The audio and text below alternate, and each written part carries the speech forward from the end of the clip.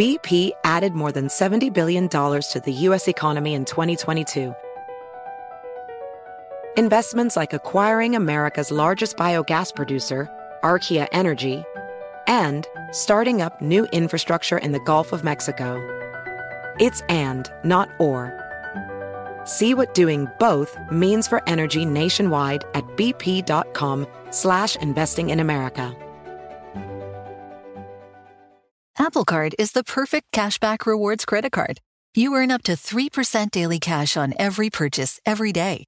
That's 3% on your favorite products at Apple, 2% on all other Apple Card with Apple Pay purchases, and 1% on anything you buy with your titanium Apple Card or virtual card number. Visit apple.co/card calculator to see how much you can earn. Apple Card issued by Goldman Sachs Bank USA, Salt Lake City branch. Subject to credit approval. Terms apply. You're ready for a comeback. And with Purdue Global, you can do more than take classes. You can take charge of your story, of your career, of your life. Earn a degree you can be proud of and get an education employers respect. It's time, your time, not just to go back to school, but to come back and move forward with Purdue Global, Purdue's online university for working adults. Start your comeback at purdueglobal.edu. Welcome to Stuff Mom Never Told You from HowStuffWorks.com.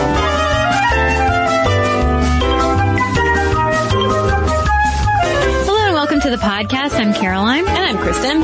Kristen, today's podcast topic, as you know, because hello, I've talked to you about it, comes courtesy of a friend of mine who, he listens to the podcast a lot. He actually gets ideas for his own personal blog, which he refuses to share with me, by listening to the podcast and kind of either rebutting or whatever. But anyway, we got to talking about open relationships, open marriages. And my friend has been with his wife for many, many years. They've known each other since they were very young, and they've been married for years and years. And I'm not sure of the specifics, whether this is a situation that evolved or whether it's something that they specifically talked about. But he and his wife have a pretty open marriage. And, that involves they both have friends of the opposite sex who they might take trips with, they hang out with. So he was very excited for us to cover this topic. So you would say that your friend and his wife are consensually non-monogamous. I would say that. That's the more clinical term for an open relationship. And we did a podcast on polyamory, and you can even find the article How Polyamory Works on HowStuffWorks.com. And there is a difference between open relationships and polyamory. There was a blog post about this over at Open Love New York blog, which is authored by a polyamorous couple. And one wrote, one way of looking at it is that poly can describe the mindset, and open relationship can describe the factual arrangement, like lovers and married. So basically, while all poly relationships would be considered open, all open relationships would not necessarily be polyamorous, because polyamory focuses more not just on sex, but actually having relationships outside of the one-on-one coupling. So open relationships might involve just swinging, or just sex when you are out of town, or whatever kind of consensual non-monogamous arrangement you agree to. Right. But one thing it is not is cheating. Exactly. Because, and we'll get into this, and we'll probably beat it into your heads over and over again, but the major difference with open relationships versus cheating, an obvious one, is that it is consensual, like we said, and you talk it to death. Communication is a major factor in open relationships. And if you are a follower of Dan Savage, if you listen to his podcast or read his column, you know that he talks about these a lot, but he calls it something else. He calls it monogamish.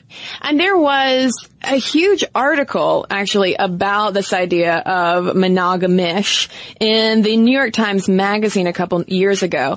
And Dan Savage said, I acknowledge the advantages of monogamy when it comes to sexual safety, infections, emotional safety, paternity assurances.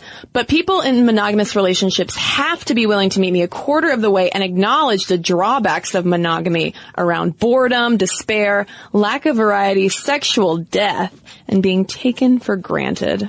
I mean, I thought it was bad at despair, but when he got to sexual death, that just really sounds grim. And Savage kind of looks at being monogamish or having an open relationship not as something that indicates that you love your partner less, that you are not turned on by or in love with this person at all anymore.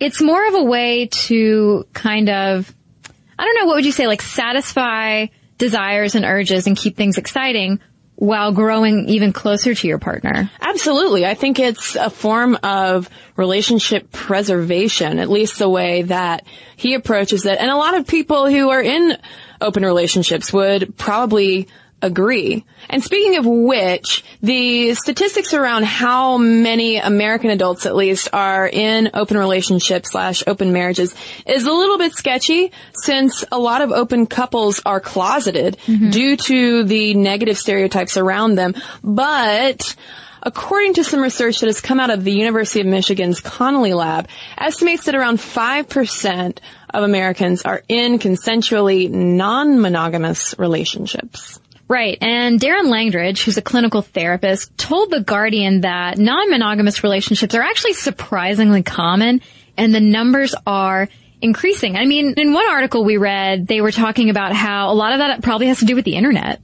Sure. Honestly, like, I mean, I'm not saying that the internet is like fueling a fetish or something. It's just the fact that the internet allows people who live their lives in certain ways, maybe that are in a minority of the population, finally can connect with each other and realize, oh, okay, I'm normal and other people do this and I can connect with them. Yeah, that was a huge thing that came up in our discussion on polyamory, where it was allowing people to actually form communities, like-minded communities. And speaking of communities, the Connolly Lab did find that it is slightly more common among LGBT couples, and it's probably gay men in that group who are skewing those numbers a bit, because repeatedly studies do find that gay male couples are a lot more likely to be open. For instance, there was a 2010 study which found that 50% of Bay Area gay men had extra relationship sex with, this is important, their partner's knowledge and approval. And when I went and looked for academic research on open relationships, an overwhelming majority were all focused on gay male populations. Yeah. Well, an article I read in The Advocate was interesting. It was talking about open relationships among gay and straight couples, and how kind of saying that the openness of a lot of gay relationships is influencing a lot of straight relationships, and how those dyads work, and how people's attitudes are changing about open relationships and things. But they do point out, this is kind of a sidebar, they do point out that with the fight for marriage equality, there's a lot of pressure on a lot of gay couples to shut up about their open relationships, and kind of, in order to reach that equality, conform to this ideal of what marriage is supposed to be, which is between just two people. But, as we'll get into, that don't work for everybody. That don't work for everybody. And it is unfortunate, because that only perpetuates negative and often off base, as we'll learn in a little bit, stereotypes about how open relationships often work. But you know what a lot of people especially in heterosexual arrangements, are doing, Caroline? They're having sex outside of marriage. And not necessarily in a consensually non-monogamous kind of way. There's a lot of cheating going on. Yeah, a 2001 Journal of Family Psychology study found that infidelity occurs in a reliable minority of American marriages. That's between 20 and 25% of all Americans who are having sex with someone other than their spouse, and it's non-consensual and it's not communicated about. It is something that is done without their knowledge. Yeah, and for Men versus Women breakdown, a 2010 University of Chicago Research Center found that 14% of ever married women and 20% of ever married men said that, yep, they've had affairs. Across America, BP supports more than 275,000 jobs to keep energy flowing. Jobs like updating turbines at one of our Indiana wind farms, and producing more oil and gas with fewer operational emissions in the Gulf of Mexico. It's and, not or. See what doing both means for energy nationwide at bp.com/investing in America. Hey Sarah, I loved that spring break vlog you posted on Zigazoo. OMG, you watched it? Yeah, it was edited so well. I think you're so talented. Social media interactions are only positive when you use Zigazoo. Zigazoo is the world's largest and safest social media network for kids. Your kids can upload their content and see what their friends are up to. With Zigazoo, they can create videos, enter to win prizes, and try out the latest dances and trends. There's no commenting, no text messaging, and everything is 100% human moderated. Plus, all community members are real, verified kids just like yours. There are no bots, trolls, or AI. Because Zigazoo is about one thing and one thing only, and that is fun. Try out Zigazoo this spring break and let your kids share your vacation vlogs and best edits with their friends safely. Download the Zigazoo app today. That's Zigazoo. Hey, this is John Ridley. And this is Matt Carey, documentary editor at Deadline. And welcome to Doc Talk. John, we've got a hard-hitting episode today. A lot of controversy. Well, maybe we should put the word controversy in quotes in the documentary field about the nominees for Best Documentary Feature. We're going to get into that with some amazing panelists. You get a shot, but the individuals behind every one of those images, they're complicated and they are human. This has been Doc Talk. Thank you. Great conversation. Well, and I think what a lot of people are saying, especially Dan Savage, are like, as far as affairs versus open marriage, wouldn't it just be better for people, instead of going out and having affairs that could potentially come back and really crush your partner, ruin your relationship? Wouldn't it be better to just have that discussion one way or another of saying, hey, do you want to do this? Is this something that we can do and survive? And then set those ground rules. Yeah, because it's not like historically people, especially men, not to harp on men, but especially men, having sex outside of marriages is nothing new whatsoever. And the author of A History of Marriage puts it thusly. She says the problem in America is that the so-called open marriage has usually been somewhat one-sided. To be a real open marriage, it has to be, like we've said, a mutual decision. But for most of history, men had open marriages and women didn't. Men had affairs and women had to put up with it. Yeah, we can go back to, say, the 18th century when men talked openly of their mistresses and prostitutes in letters. And it's not so great still for the women. I think you found some research on this as well about kind of the maintenance of those extramarital relationships. Well, Dossie Eaton, who, along with Janet W. Hardy, is an author of The Ethical Slut, a practical guide to polyamory, open relationships, and other adventures, wrote that it used to be considered that if you had a mistress, it was almost your ethical job to make sure your partner didn't find out, because anything else would be totally disrespectful of your partner. And this led to what was essentially tacit permission for men to have affairs as long as they were discreet. And so, yeah, you know, the thinking goes like, well, okay, so it's respectful to have an affair as long as you're quiet about it. But, you know, nowadays with the I don't mean to sound like an old, like, grandmother sitting on my porch in my rocking chair shaking my fist, but like with the internet these days, like how discreet can we actually be? Right. Well, I will say that open marriage did have quite a moment in, not so surprisingly, the 70s. Because in 1972, George and Nena O'Neill published a book called Open Marriage, and it spent more than 40 weeks on the New York Times bestseller list. And open marriage came out of the cultural closet. And this book also was ultimately translated into 14 languages. It was kind of a revolutionary text that was published. And so there was this moment when, okay, maybe this is something that we could try out, because we're coming out of the more Mad Men-ish era when you think of Don Draper having all of these affairs, and open marriage was more of this proclamation that it doesn't have to be that way. Right. We can actually do this whole consensual non-monogamy in a way that's good for both Don and Betty, you know? Well, if you think about it, I mean, it's not like this stuff was never going on before this book. You know, I feel like this book was to open marriage then what the internet is now for us. Like, it brought it to people's attention that other people are doing it, that it wasn't necessarily something to be quite so ashamed of or kept so secret, you know, that this is, in fact, something that goes on in other cultures and with other couples.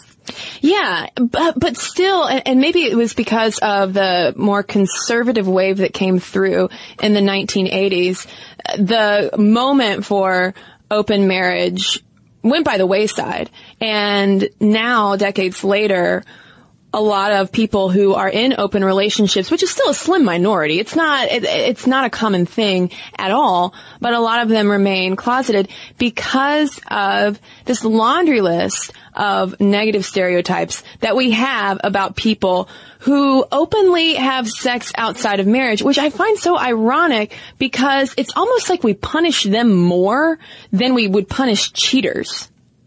Yeah, because they're daring to go against social norms. Yeah. I mean, there are people who would argue that, you know, you're not respecting the institution of marriage. But on the other hand, why is it any of your freaking business what other people do? Well, and I feel like today when, not to just pull out the same things that people say over and over again, but yet again, if you look at divorce rates and all of those different statistics, it's like, who is respecting the sanctity of marriage? Right. And if you are doing something in agreement with your partner in order to strengthen your relationship and remain married, especially if you have children of that marriage, I mean, is that not good? I mean, that is one thing that Dan Savage argues of. If you can do something to strengthen your marriage and make you happier as a couple and so you stay together. Right. Is that not? Yeah. And that's not to say that, hey, if you're having relationship problems, go to a swingers club. Right. No. But let's at least take a moment and see whether or not those negative stereotypes are actually true. Right. So there was one University of Michigan survey that asked, they gave two hypothetical couples. One was non-monogamous and one was monogamous, and they had all these things that you could rate them on. And before we get into like the major stereotypes about non-monogamous couples, I would just like to take a moment to point out that in the results of that University of Michigan study, people judged the non-monogamous couples as less likely to floss on a daily basis and more likely to pay their taxes late. We just think they're terrible people. We think they are horrible people. We also think that they are sexually risky because, of course, they're just going out, leaving the kids with God knows who, and and having sex with strangers. But in fact, a 2012 study, I think this was the University of Michigan study, found that people in open relationships were actually much more likely to engage in sexual risk prevention than people who were cheating, including doing things like using condoms, using gloves for genital touching, discussing sexually transmitted diseases and sexual history, and sterilizing sex toys. Yeah, and they pointed out that cheaters were much more likely to be drunk or on drugs during their outside encounters because of that whole like, oh no, I'm just doing this by the seat of my pants. So, you know, it's like they're under the influence of things, which we've talked about before in, you know, relation to other issues. When you are under the influence of substances, you are less likely to be safe in your sexual encounters. And just to reinforce this point, there was a 2010 study which found that 85% of gay men in open relationships took specific steps to ensure sexual health. Because, I mean, it makes total sense that that's the case. Because a lot of times, in the best case scenario for open relationships, you're entering into this agreement with a lot of conversation. You're getting into some radical communication territory.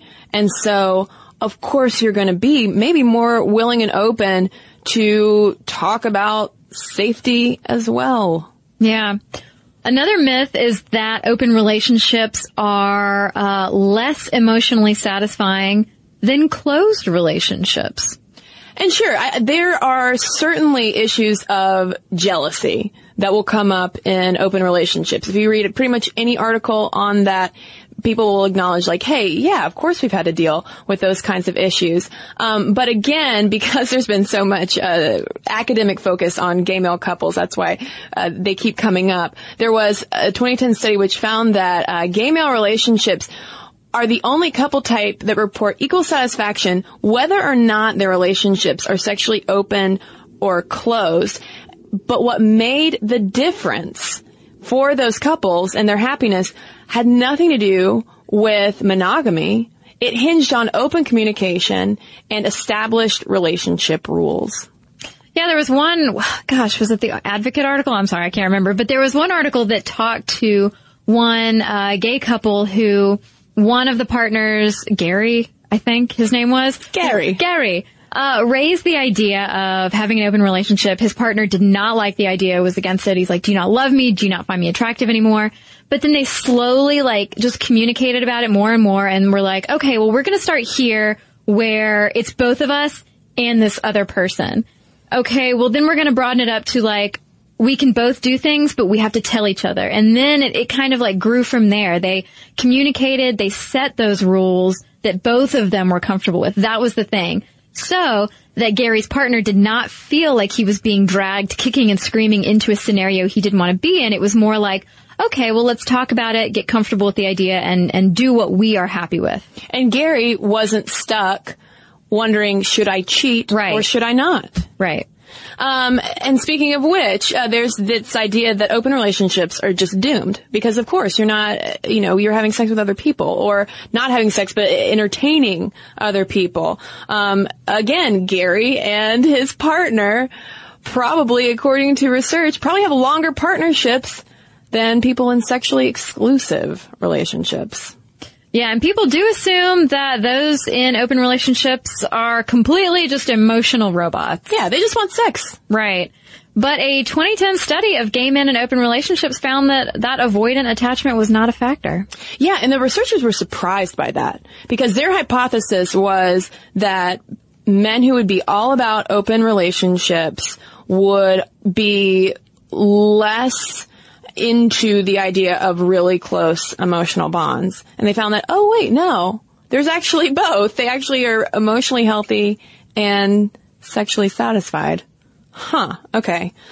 Well, now, speaking of emotions, what about jealousy? Jealousy's got to be the deal breaker, right, Caroline? You would think it would be. I mean, it's a natural emotion. Everybody feels it. But studies on polyamorous couples have found that not only is jealousy not a major problem, thanks to all of that communication that we mentioned, but there's also no real gender difference in the amount of jealousy experienced. Yeah, there's even a term called compersion that poly people might be familiar with because it's a term which is the happiness that you feel for your partner when he or she finds someone else that they're interested in. In the same way, Caroline, that I would be really happy for you if you got an amazing new car or something, if something really great happened to you, I would feel joy on your behalf. Mm-hmm. And can you imagine? I mean, to me, the idea of compersion, of me getting psyched about my boyfriend finding another girlfriend. Good for you, honey. Yeah, that's foreign to me. I don't understand,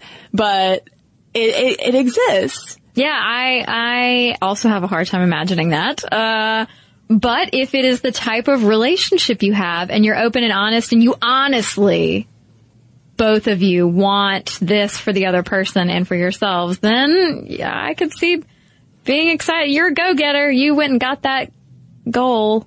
That's right. You achieved that goal of finding someone else to date. Hooray. But there is, though, this question of whether or not open relationships are more slanted towards the desires of men. I mean, again, we've talked about how a lot of this research, in a rarity actually, for research is focused on gay men because our idea is that, well, men want more sex. Women want more bonding, more relationship. So are open relationships just women saying, well, I don't want to lose you, so let's go to that swingers club or whatever the arrangement might be? Well, I thought that Dan Savage had a really interesting take. And by interesting, I mean, it's a little harsh, but he had an interesting take on the topic.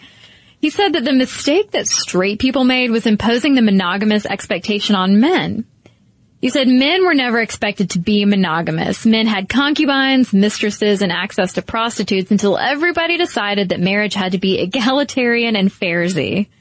In the feminist revolution, rather than extending to women the same latitude and license and pressure release valve that men had always enjoyed, we extended to men the confines women had always endured, and it's been a disaster for marriage. What do you think about that? That's pretty intense.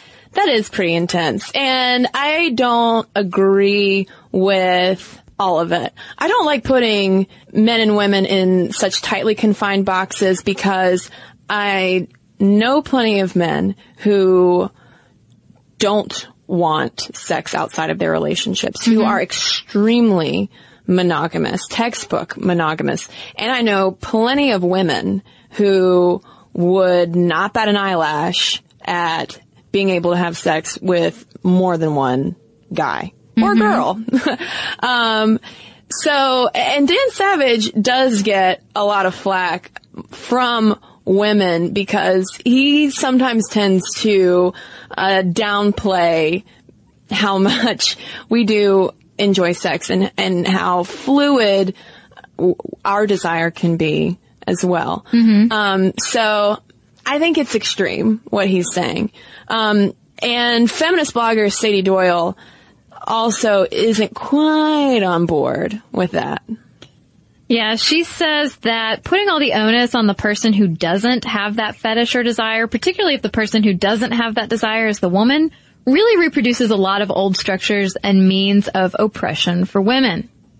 Although I was surprised, there was a whole room for debate section in the New York Times about open marriage when a few years ago, politician Newt Gingrich, who hails from Georgia. And has a weak handshake. Oh, really? Small tidbit. Huh. Yeah. Okay. Well, his ex-wife came out and said that he wanted an open marriage. And as we all know, he is now married to his longtime mistress.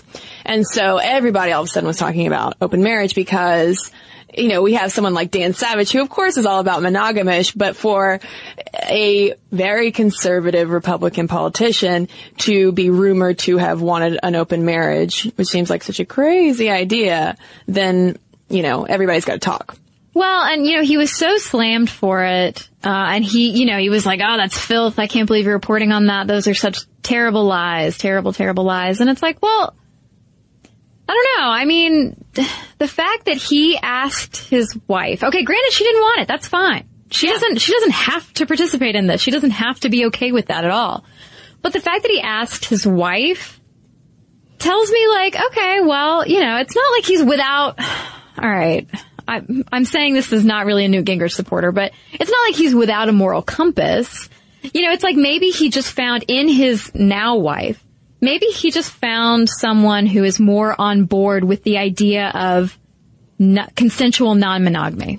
Or the scenario in my mind is, and this, taking him away from the situation, I could see an open relationship being proposed because someone started cheating, got found out, right, and doesn't want to stop. And you say, well, give me the permission to do this. Right. Let's make it open. Which is absolutely the wrong way to go about that. And that's not open. No. Because that's cheating. Exactly. Because getting caught and just asking for permission when the other person really just wants you and only you, I think is setting yourself up for a downfall. Big time. Big time. And so that resonates a lot with what Doyle is saying in terms of, it shouldn't be something that women should just have to go along with so that they can be down, so that they can be good wives, good girlfriends. I think how good, in quotes, it is for women, whether they're in a relationship with a man or a woman, really depends on how the approach to opening up a relationship happens. Yeah, is it coming from a good place or not? Yeah. I mean, I have a gross example. I actually had to put my laptop down. I was like, this girl is just on another planet. Cosmo, of all magazines, it's my favorite, had a column where the columnist was interviewing a woman who was in an open relationship with her boyfriend. But he's like, well, why did you do this? Like, what made you decide to do this? Her answer made me so sad. It was like, well, you know, my boyfriend is a bartender, and so I just really can't expect him to be monogamous, and I don't want to put that demand on him, and so I've, you know, come to accept that this is the best way to keep him. Like, come on. That to me is not the true definition of an open relationship either, because she felt kind of coerced into it, manipulated into it, like the whole excuse of like, well, men are going to sow their wild oats, you know, all that stereotype crap. You know, like, okay, well, you know what? Maybe he's just not a good boyfriend. Right. And again, I'll go back to the fact that there are plenty of dudes out there who want monogamy, and they're fine with monogamy. And she could probably find one of those men. I mean, monogamy is scientifically, biologically, anthropologically speaking, a ridiculous standard that we have, because we stay married for so long, because we're expected to only have sex with one person for 40 or 50 years. That's crazy talk. I'm not saying morally. Someone's probably like, oh my God, what is Kristen saying? Your mother's going to write us a letter. Yeah. I mean, if you talk to any scientist, it's such an anomaly in nature that we do this. And there are perfectly good reasons, like Dan Savage said, for monogamy being this gold standard in society for things like sexual safety, paternity assurance, emotional safety. It provides a reliable structure for us. Yes. And by the same token, though, opening up a relationship or just saying, just have sex just to stay with me, it being a last-ditch effort to cater to someone else's needs. Yeah. That just breeds resentment. That's just opening up a Pandora's box of resentment. Well, and the thing is, I think a lot of people react really strongly when a conversation about open relationships happens, because it's almost like we hear about it and we assume that Dan Savage or George and Nina O'Neill, who wrote Open Marriage in 1972, are saying, hey, everybody, open it up. Let's have a free-for-all. Yeah, I mean, that's definitely not what they're saying. I think they were maybe more trying to reach toward equality and happiness and an egalitarian relationship in marriage.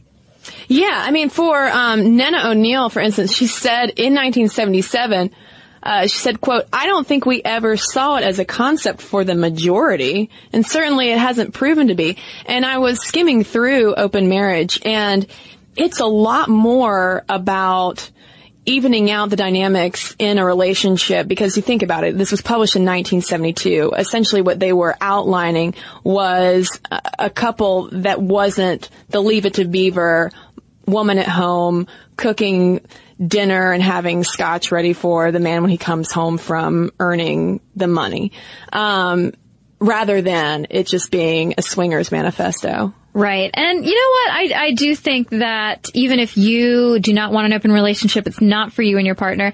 I think we have a lot to learn from people who are in open relationships, because if you are in a consensually non-monogamous relationship and it is successful, holy crap, are you doing a lot of communication? And I think the amount of communication, mutual support, and just that openness and vulnerability, you know, you're exposing yourself to something a little scary and not normal by a lot of our standards. That really lays a very strong foundation for your relationship. And I think if more of us were able to communicate with our partners more openly like that, we would all probably have better relationships. And I think that it requires a solid foundation of trust. Yeah. I think that it would be hard to, and I really want to hear from listeners on this, because I'm sure that there are people listening who are in these scenarios or have been. I think it would be so hard to start off a relationship open. Oh, yeah. I feel like there are those components, the communication, the trust, the mutual respect, all of those things takes time to build. And I think it would be really hard to establish that foundation when other people are in the mix. Well, it's kind of like, well, what point do you have to stay together? Right. If you don't have some kind of foundation, just between you two, what's the point of staying together if you find some hot other thing to sleep with? You know, like, I don't know, but that's just me. And one thing we haven't even touched on and don't even have time to is, what about the kids? That came up a lot in the episode on polyamory, of how couples and groups will also have kids, and, kind of how they work all those things out. But I'm sure that... Hey, well, the kids of the Wonder Woman creator and his wife... Marston? And their mistress, those kids, I don't know how they're doing. I don't know if they're happy or not, but, there were 4 children in that polyamorous relationship.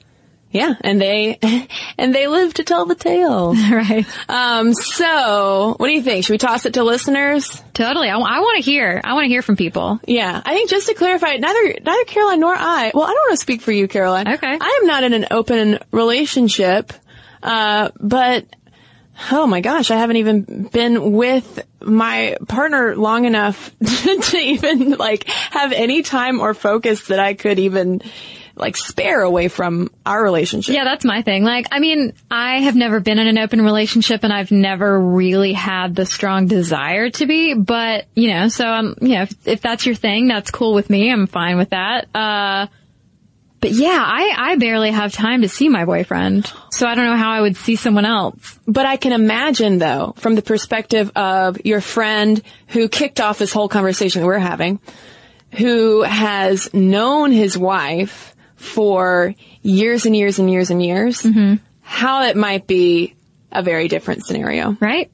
So, let us know what you think. momstuff@discovery.com is where you can send your letters. We want to hear from you. Pros, cons, thumbs up, thumbs downs, open relationship thoughts. Send them our way. And you can also hit us up on Facebook or tweet us at momstuffpodcast. Across America, BP supports more than 275,000 jobs to keep energy flowing. Jobs like building grid-scale solar energy in Ohio and producing gas with fewer operational emissions in Texas. It's and, not or. See what doing both means for energy nationwide at bp.com/investing in America. Hey, Sarah, I love that spring break vlog you posted on Zigazoo. OMG, you watched it? Yeah, it was edited so well.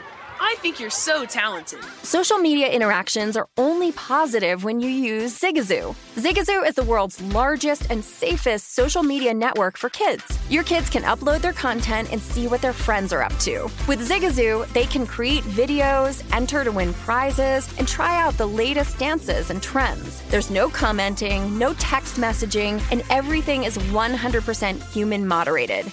Plus, all community members are real, verified kids just like yours. There are no bots, trolls, or AI. Because Zigazoo is about one thing and one thing only, and that is fun. Try out Zigazoo this spring break and let your kids share your vacation vlogs and best edits with their friends safely. Download the Zigazoo app today. That's Zigazoo. Billie Eilish and Phineas O'Connell, they're with us today on Crew Call. I'm your host, Anthony D'Alessandro. Billie's vocals, it was automatic art. I had to choose a more challenging route than just da da da da. You know what I'm saying? It could have been easier. And a lot of people have asked me how did you choose to have it be so soft and so simple? And what else was it gonna that's what the song wanted. Thanks for listening to this episode of the Crew Call podcast on Deadline. And now, back to our letters. Well, we've got a couple letters here in response to our episode on women's cycling. And the first one is from Gally, who was the listener who suggested that we do the podcast. And I just wanted to share with you that she says, I avidly read the 1896 Bicycling for Ladies book that was linked on the Stuff Mom Never Told You Tumblr and learned that apparently bouillon was considered a stimulant like tea and coffee. Brilliant stuff. Oh, and there was also a good bit about always having a small reserve of chocolate or beef tablets for snacking mid-ride. Beef tablets. I can only imagine the looks my fellow cyclists would give me if I were to take out a beef tablet. Many already consider it weird that I prefer plain old dried figs as mid-ride snacks instead of bars or gels. It's funny how times change. That book also showed that chamois, which is a type of towel, were not really things one discussed back then. Today, those things are generally not discussed either, to my utter dismay, because it takes quite a few trials and errors to figure out on their own that not all chamois is the same, and that not everyone's private parts respond the same way to different materials and cuts, especially during a 5 or 6 hour ride. As someone said on some rides, cycling is good for your whole body, except your outer vagina. But I guess that's TMI stuff and wouldn't have been of interest in 1896. Thank you, Gally. Okay, I have an email from Tristan who says, I just listened to the episode about women cycling in which you mentioned regulations on women that grew out of concern for reproductive health. I found this funny because spending a lot of time cycling can actually cause erectile dysfunction in men. The way body weight is supported on the bike seat places a lot of pressure on nerves connected to the genitals as well as the circulatory system to and from the penis. From my understanding, you are only at risk if you spend hours a day on a bike, and most of the problems will correct themselves if you stop cycling for a while. I thought you might find the misplaced concern interesting. So thanks, Tristan. Oh man, who knew cycling was so hard on the genitals? I don't want to say. Right. It's a hard day's work for your junk. That's right. So thanks to everyone who has written in about cycling and genitals and all sorts of things. MomStuff@Discovery.com is where you can send your letters. You can also tweet us at MomStuff Podcast, like us on Facebook, and follow us on Tumblr at StuffMomNeverToldYou.tumblr.com. And if you want to watch us, you know what to do. Go over to YouTube.com/StuffMomNeverToldYou, where we have 70 videos, maybe more than that now. And click that subscribe button. For more on this and thousands of other topics, visit HowStuffWorks.com.